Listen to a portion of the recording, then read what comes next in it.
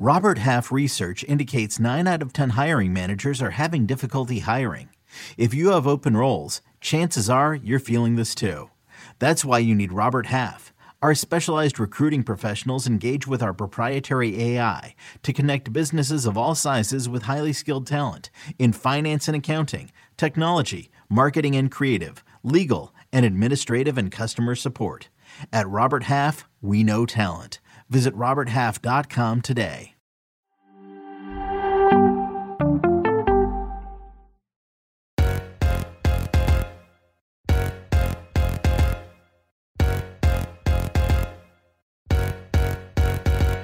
Hello and welcome to another episode of Attacking Third, a CBS Sports soccer podcast. I'm Sandra Herrera, lead NWSL writer for CBS Sports, joined today as always by my colleague and co-host Lisa Roman, NWSL analyst and broadcaster. On today's episode, we have news and notes, a USWNT preview versus Paraguay, and our mailbag segment. A quick reminder first that you can watch NWSL full game extended highlights at youtube.com/attacking third. Please subscribe to our YouTube page so you do not miss a moment of action. Lisa, how are you doing today? I'm good, Sandra. I'm happy today. The sun is shining. The world hasn't burned down yet, and there's nothing crazy coming out of the Washington Spirit yet. So, hey, it's not a bad day yet. How are you? I'm with you 100%. I was like, geez, we're doing our midweek segment for our audience.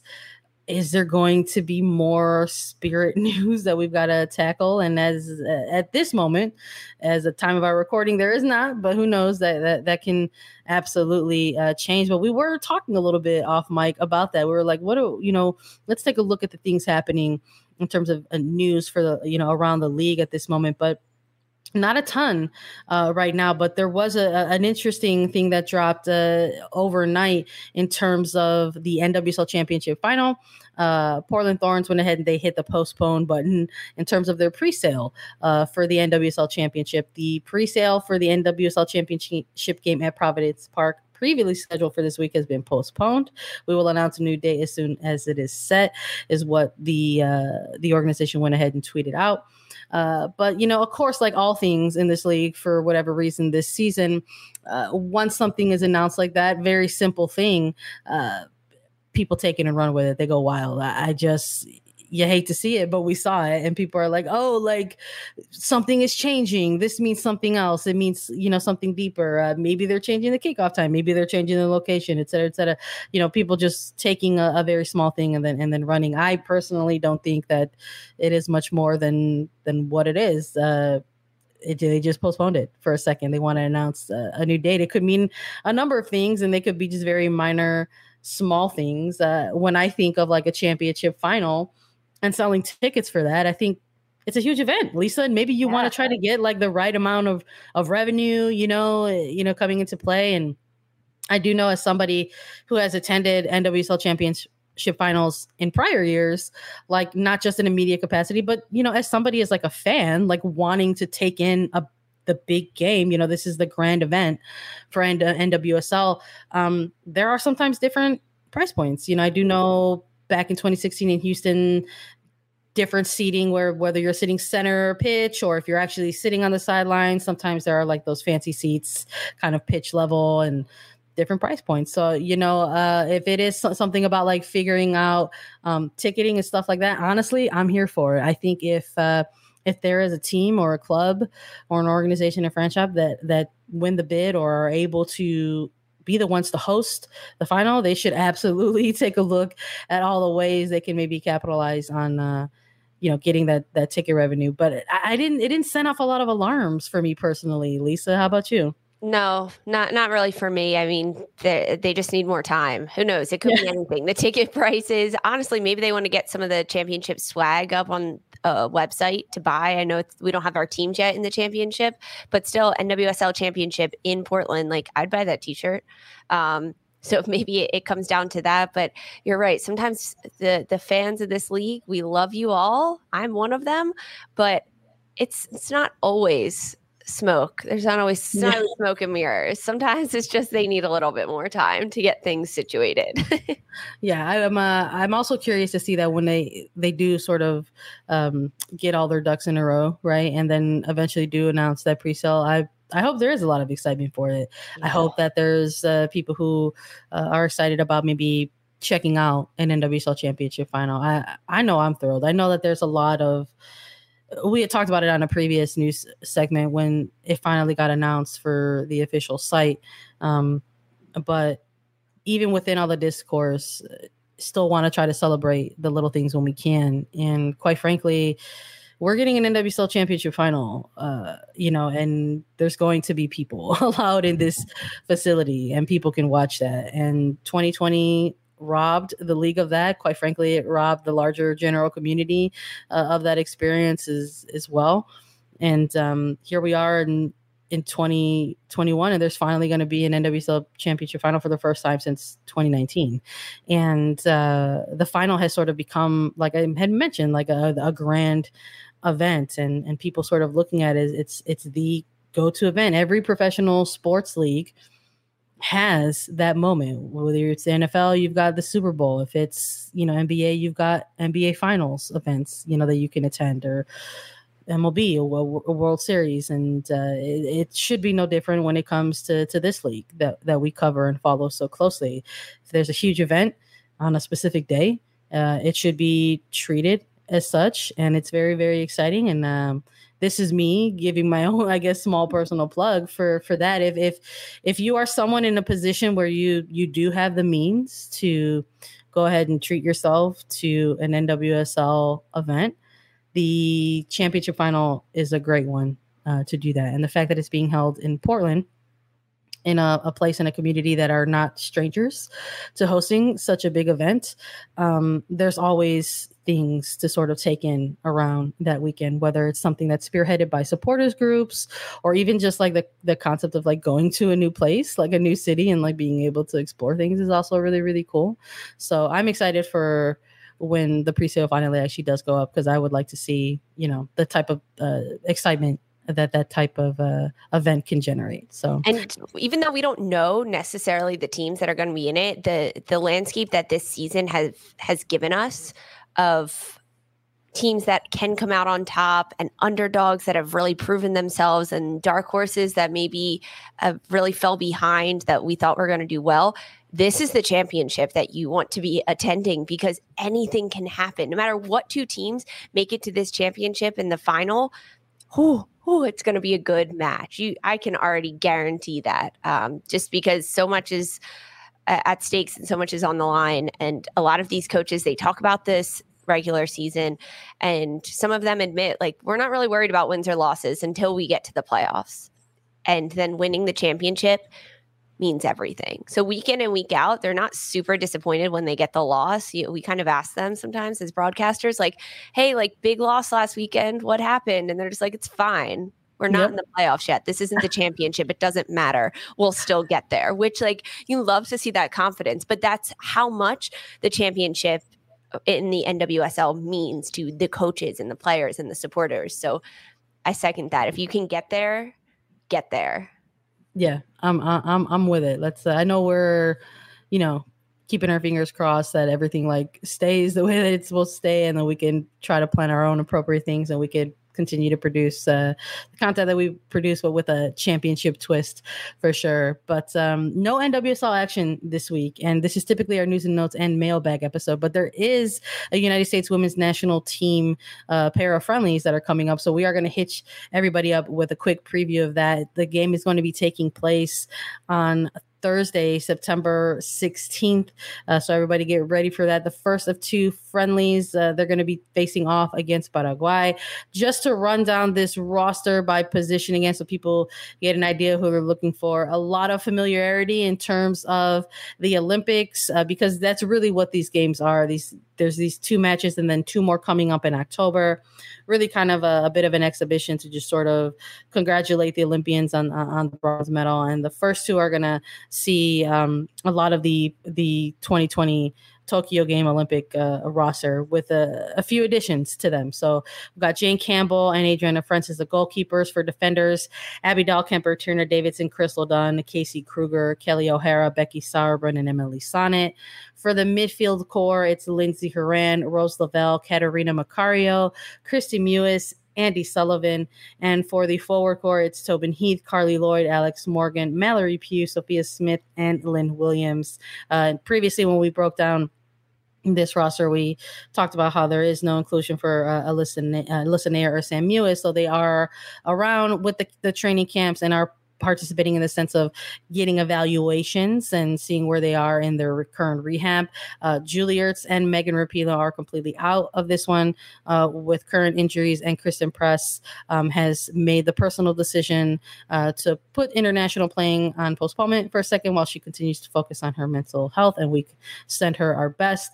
But again, not a lot of surprises in this roster, Lisa. It's exactly what we figured we were going to be seeing post Olympic friendlies for this team. It's it's the Olympic roster plus some NWSL players. That's who's going to be taking on Paraguay over these next two games. What are you trying to get out of a game, or both of these games, Lisa? Because this is a team, Paraguay is a team that United States doesn't have a lot of familiarity with. Paraguay is a national team in a certain situation that a lot of other teams have been in, coming out of sort of the pandemic as they're currently navigating those things, not getting a lot of time together, not necessarily seeing a lot of time on the pitch or having camps together. So there's potential for this scoreline to look a certain kind of way when we're looking ahead to these two games. So what are you looking for in terms of watching this team and what they could get out of these games? Looking at this roster specifically, which is what you started with, you gave us the rundown as to who all will be attending these matches. If I'm Vlatko and I'm sitting in this chair looking at this roster ahead of me, I have to be thinking about the future. I do. So, of course, Carly Lloyd is there, and she deserves to start and play a lot of minutes because she has had an incredible career that deserves to be honored and recognized in front of the U.S. crowd at huge packed stadiums. So that's one box that we have to think about as Vlatko Andonovski. Another box is the future, the World Cup qualifiers that are coming, and how you have a lot of young talent that maybe didn't get a lot of time at the Tokyo Olympics, or who wasn't even on the roster during the Tokyo Olympics, that you're thinking about potentially bringing with you to the World Cup. You have to see how they fit in, despite whoever your opponent is in Paraguay, but how they fit in this team and how they fit in with some of the veterans that are already on this team, or some of the younger players that did see a lot of minutes in the Tokyo Olympics. And that's where the pieces of the puzzle have to come together.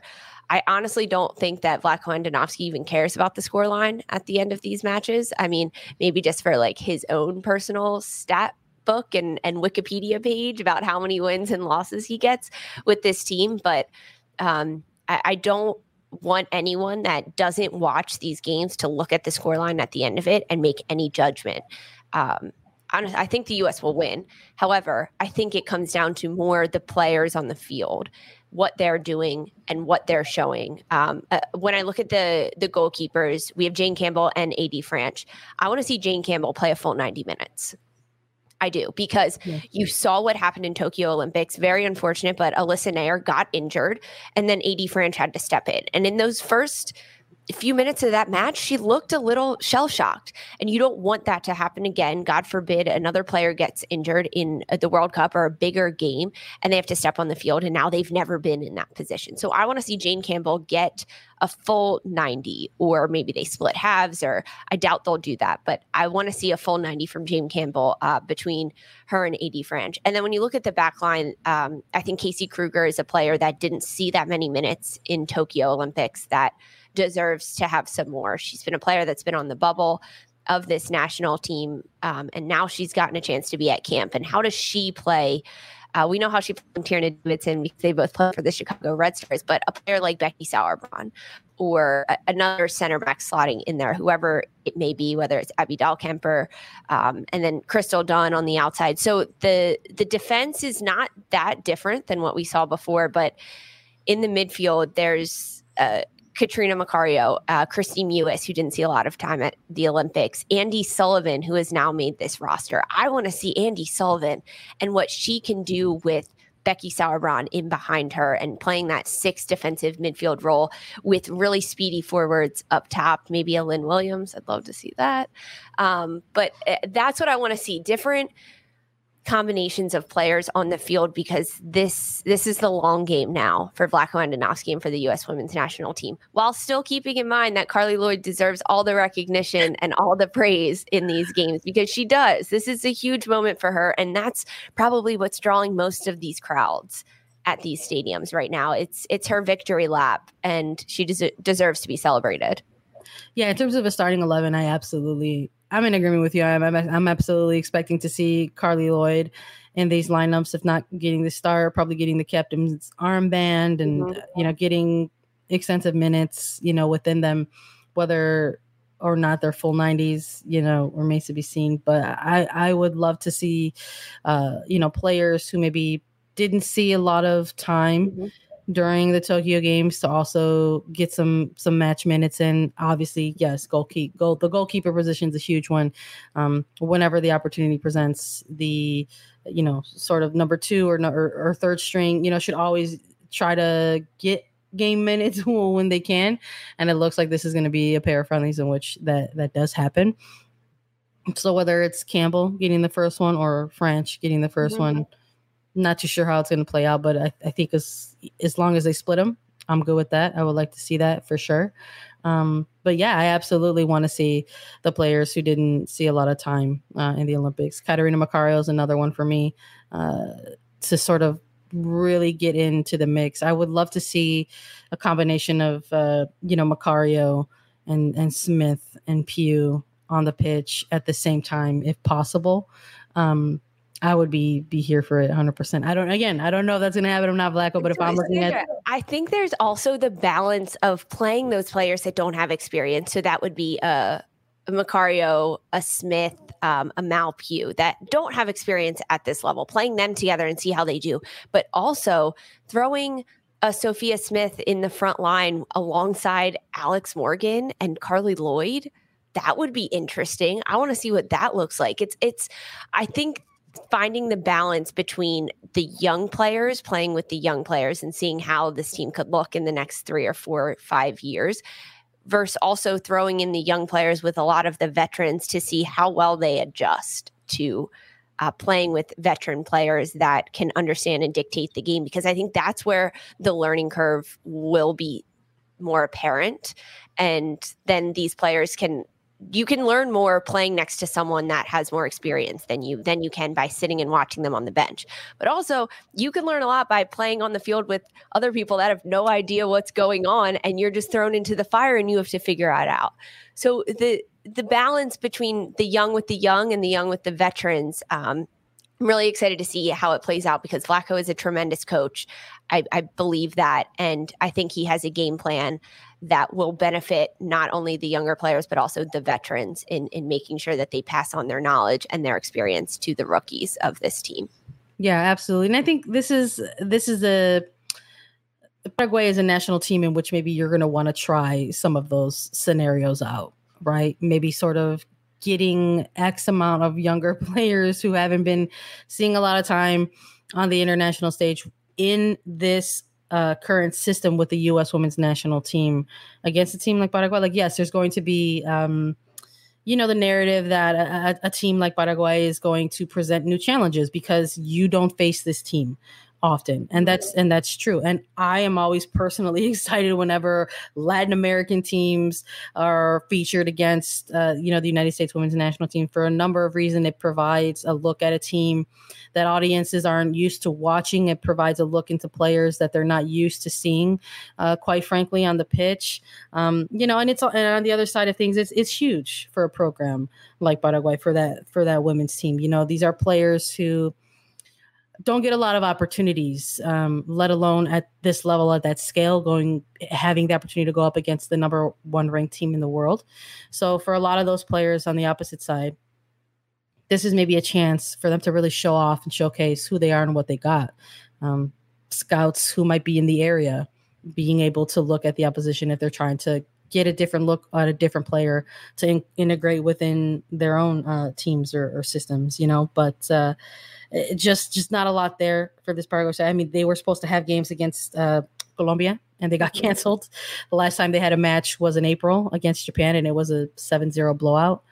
So it's just there's things that we're looking for within this Paraguay side as well that we can maybe try to present and talk about with you, our listeners as well. So hopefully maybe it might not be that type of scoreline, but I'm not going to say that it won't be either. I mean, the United States women's national team has they're coming off of an Olympics where we were looking at the attack and we were like, wow, like what's going on with the goal? So going up against this team and depending on who is lining up and how and where, maybe it might take some time for the U.S. to still build that attack and build that chemistry in front of goal as well. So I'm looking to see all of these things on both sides of the ball. So 2 games coming up in September, Thursday on the 16th, and then on the 21st of September, that'll close things out. And then looking ahead, there will be 2 additional friendlies in October that are going to be coming up as well. And we will be there for you to cover all of that stuff as well. And we'll do live recaps for you all. So similar vibe to the Olympics. If you all were joining us during the very ungodly hours of the Tokyo Games, where we were coming at you live post-match during these United States Women's National Team games and hitting you with live reactions and first reactions, guess what? We're going to do it again for these matches, and it's going to be at a much better hour, quite frankly. And we're going to be having a different type of energy, probably, maybe a little less caffeine, but I'm not going to say that we won't have any, but we're going to be participating in first reactions and live recaps for that as well. So look out for us about 30 minutes post whistle from these matches, and we'll hit you all up on YouTube, and we will all hang out together. We will have the live chat going. We know how much everybody loves to say things at us, so we will be around. So come and join along and participate and all that. We're excited for these games. We're excited to share them all together. So join us along for the ride. Another quick break for us, and we'll be back with our mailbag segment to answer a few of your questions right after this. Hello, everyone. Now we're back to our favorite part of the midweek episodes, our mailbag segment now. Like Lisa and I are really excited about these because everyone has been participating by leaving us a 5-star review on Apple Podcasts with a question about anything. Quite frankly, we've had a lot of different types of questions. Some of them have been U.S. Women's National Team based. Some of them have been NWSL based. Some of them have been like scenario questions, and those have been a lot of fun. But you can ask us anything as long as you leave us a 5-star review on Apple Podcasts, and we'll answer it as part of our mailbag segment. And we want to hear from you. So if you haven't heard your question on the mailbag segment yet, just hold tight. I promise that they're going to be coming up soon. We've been spreading these out so that we can take a little bit of deeper dives into some of these, because we were like, we need to spread them out because people are taking the time out of their day to go to Apple Podcasts and leave us the 5-star review. We need to take the time to look at that question and answer it in a really good kind of way. So we've got a few in the bank here. Lisa, are you ready to do this? Yes, I'm ready. Let's do it. All right, let's take a look at this first question. It's from Butler Bob 6. Butler Bob 6 asks, after discussing the depth of squads for the Olympics, is it too early to talk about expansion for next year and player movement? So let's answer this in terms of what's happening, like obviously post-Olympics. So we also wanted to get to these because this is clearly we're talking about the friendlies coming up for the United States Women's National Team. And a lot of the roster that's in place is the roster that went to the Tokyo Games. And we all know what happened. The team came away probably with a bronze medal. They had to go through a lot of things in Tokyo. There was a lot of adversity, obviously, that they were clearly playing through. And they came out on the podium with bronze medals. But within that, there's obviously discourse. You know, it's a spoil fandom that we're all a part of in a certain way. And we're used to seeing this team perform and get gold medals or get, you know, World Cups. And for some people, they were looking at this as kind of like, wow, geez, what's going on with the team, and looking at areas of improvement or where things could have gone wrong, right, quote unquote. But I don't think it's ever too early to talk about expansion for next year and potential player movements. Lisa, what are some takes for this question from Butler Bob 6? Butler Bob, I love this question, Butler Bob 6. Yes, it's so easy when you're in the moment, especially this Olympics, to say where is the attack, where are the goal scoring opportunities? This doesn't look like the same team. What can we fix? Let's fix it now. And looking to the future of this team is bright. We've had a very bright past, U.S. women's soccer fans. We've been very spoiled and very lucky to follow a team that has historically done very well and beaten teams by a lot. The beauty of this is that the world of women's soccer is getting better, that the level of play is increasing all over the globe. And that makes it not as easy for the U.S. team to just walk through teams and score goals. So we have to look at the development of players and looking at the future of this team. And already from these friendlies that the U.S. is playing in September, we're seeing new players being added in because the rotation of players is leaving. Carly Lloyd has announced her retirement, so she will not be there for the World Cup. That opens a spot for another player. And another player that maybe we haven't even seen or talked about too much yet. But there are already additions to this roster that didn't make it to Tokyo that maybe should have, or that just provide a different look. And looking at the injuries that have been happening with this team, there may provide more spots opening. There could be more retirements coming. There could be a lot of different changes that happen for the future. So the potential player movement, we will see different players. The roster will not be the same. We already know that for the World Cup. But young players in this league, Sophia Smith being one of them, Lynn Williams, who did get time at the Olympics, but I want to see more of Lynn Williams. I want to see Mallory Pugh, who can be back on that world stage, scoring goals and doing a lot in the offense with this team. So the player development is already happening there. And in the NWSL this year, there are a lot of really good rookies that I could see making waves into this national team moving forward. Emily Fox, the defender for Racing Louisville, one of the players that I've been watching all NWSL season, who is a rookie of the year candidate for sure for this league. But I see her as a potential spot on this national team, looking forward to the future. Another player, Margaret Purse, Midge Purse, who's not on this roster right now. She's been brought into training camps.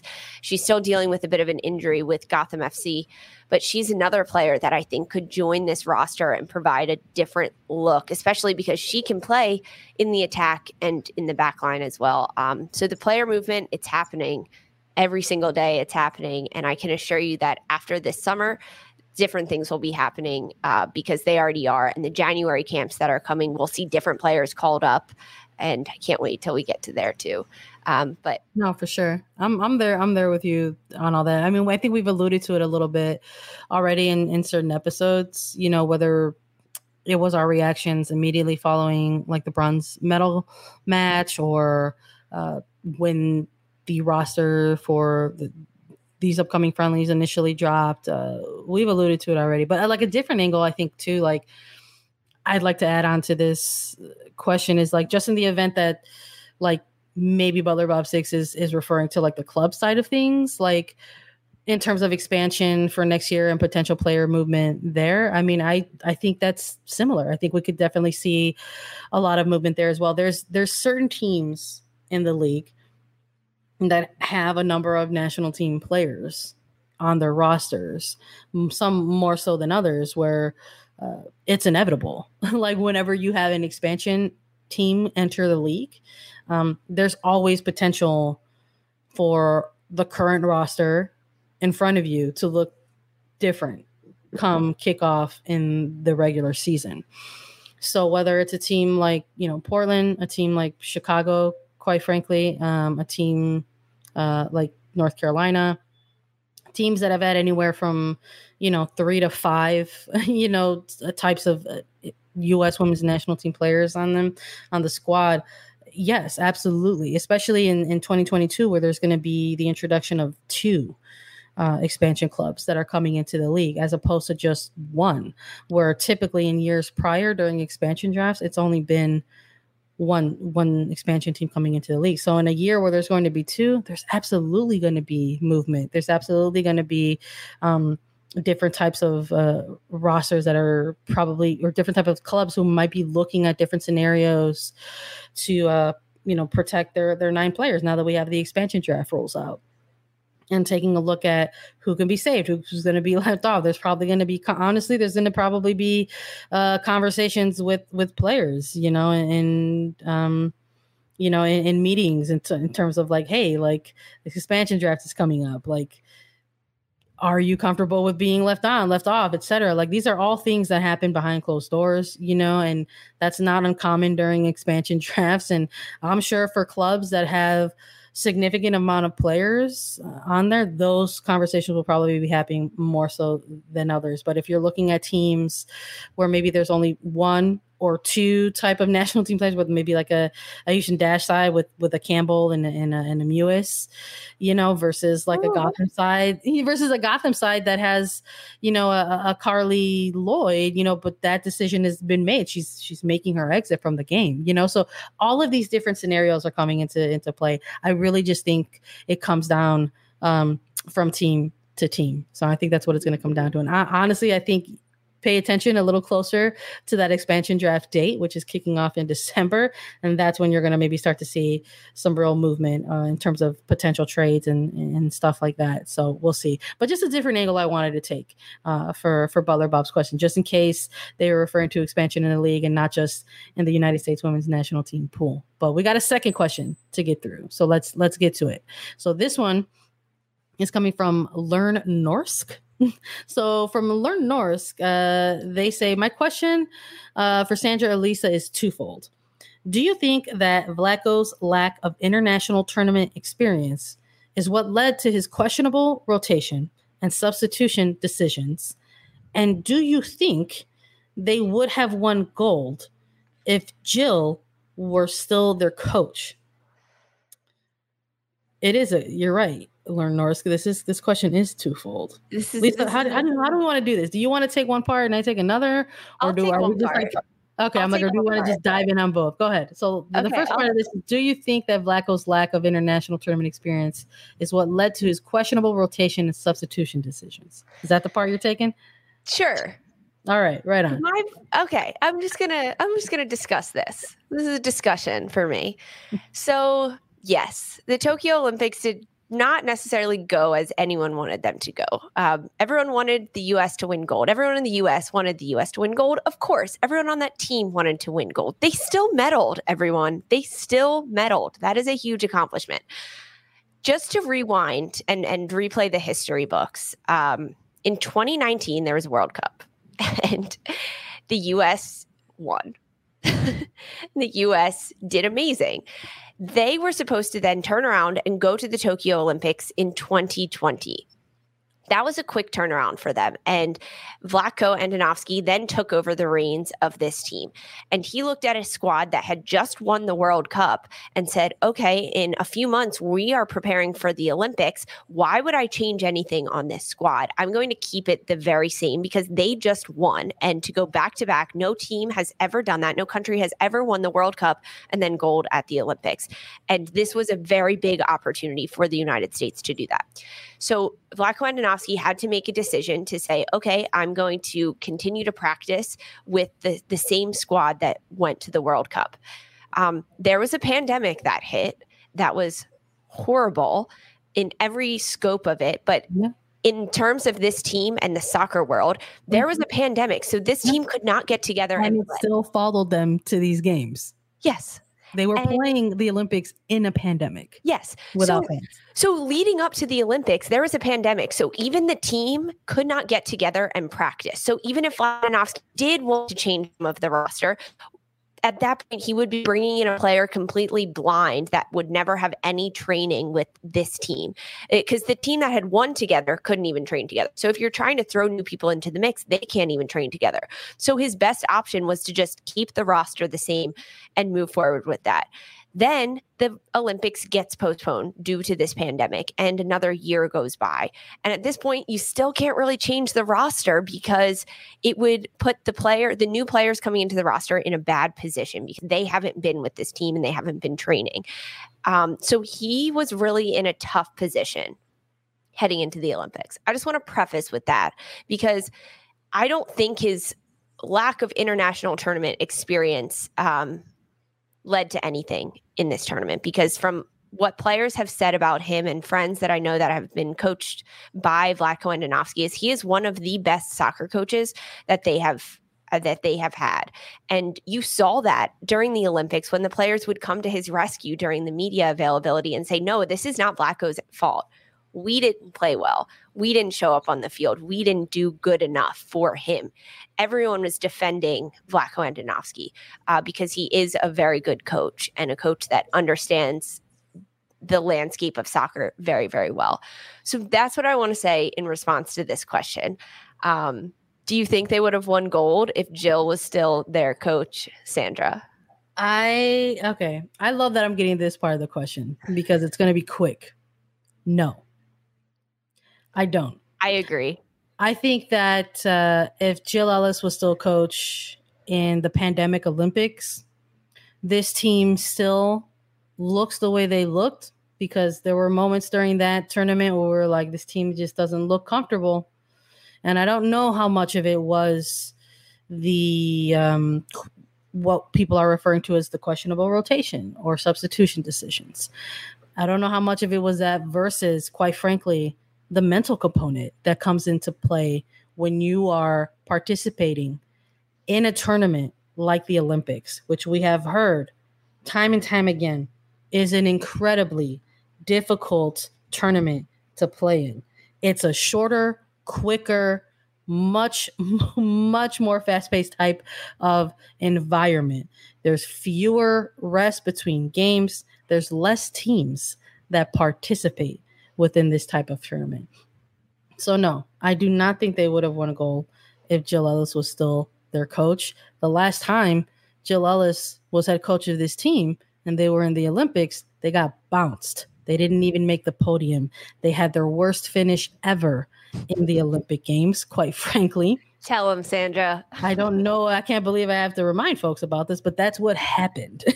That is what happened. And it was devastating. It was devastating. This was the team almost didn't know how to react to that after it happened. It was like they were stunned, quite frankly. And I don't think the concept of the international tournament experience really came into play with this one, because at the time you had a coach that had just won a World Cup with that roster and yet went into the Olympics and shook things up. Allie Long went to those Olympics. She was someone who was not on that 2015 World Cup roster.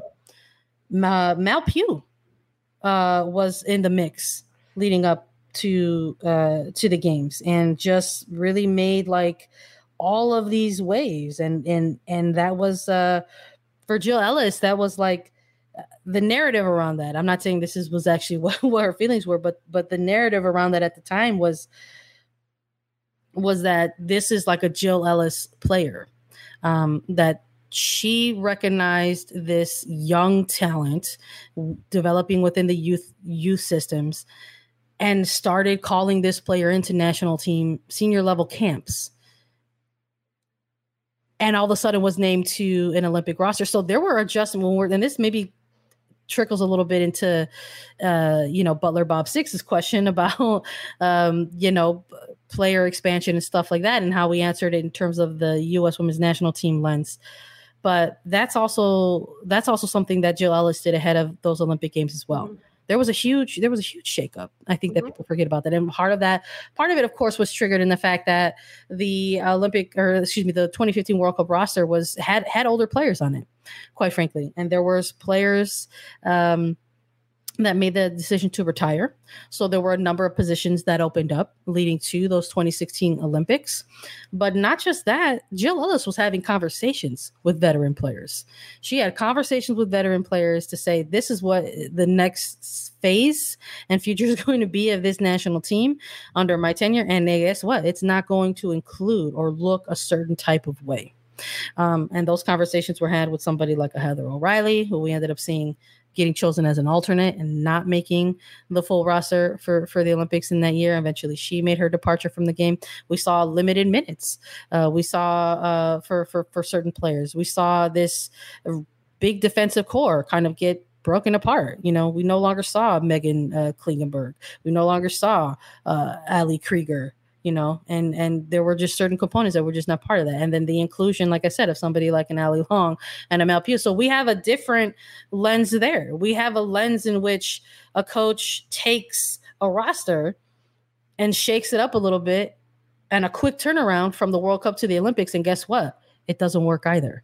They didn't even medal. So there's been a lot of discourse around it, but I just think there are too many factors to take into consideration and put them into play. But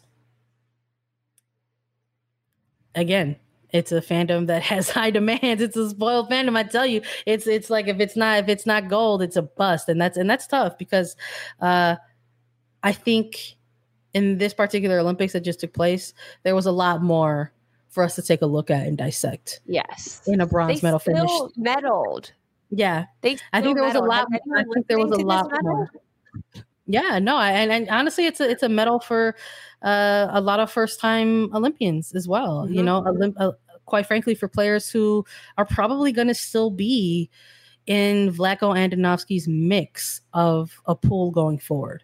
So I love this question. It was great. Thanks. Shout out to Learn Norse for this one, allowing us to take the deep dive. We have a final one. Let's get into it and close things out from Sail Buddy. With so many ties this past weekend, when they get to the end of the season, what are the rules defining the teams in the playoffs? Some details, please. Lisa, we actually alluded to this not too long ago in our recap episode where Chicago and Houston close out their regular season series. And I asked you right away, I said, hey, what are some of the scenarios for tiebreaker? So for Sail Buddy, leaving us the question, why don't we just maybe run some of those down again for them? So as a reminder, wins in the NWSL get you 3 points. A loss gets you 0. And if teams tie, they split the points, each team walking away with 1. So there will be tiebreakers. We've already seen it in the standings when teams both have the same amount of points. The first tiebreaker is head-to-head. So the win-loss record, each team played another team 3 times. So that is there. The second tiebreaker is the goal differential across the entire season. The third is the greatest total number of goals scored. So the goals across the whole season against all the teams. And then you go to games on the road. So the goal differential on the road, and then you do total number of goals on the road. And then you go at home. So goal differential at home, and then total number of goals scored at home. If we get through all of that and all those tiebreakers fail, the last resort is a coin toss.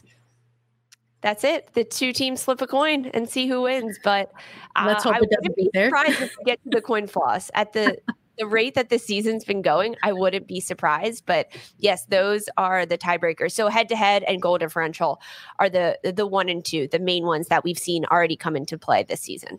Lisa, don't put that energy out there. How dare you? I do not want to see it come down to a coin flip for any of these teams in the mix. How fitting would that be? I mean, it's so... Oh my God. Are you kidding me?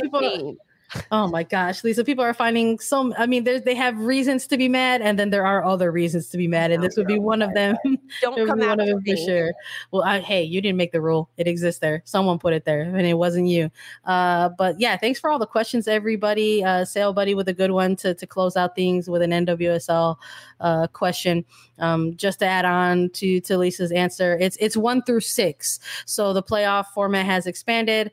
It used to be the top 4 teams in in the regular season were the teams to enter into a playoff scenario. It started with a semifinal, 2 semifinal matches, and then winners from those games would compete in the NWSL championship final. The team with the most winningest record in the league would win the NWSL Shield, and then also compete, typically for the championship final. So this year they're expanded. Obviously, there's going to be some more playoff games. It's not going to be just the 2 semifinals and the championship final.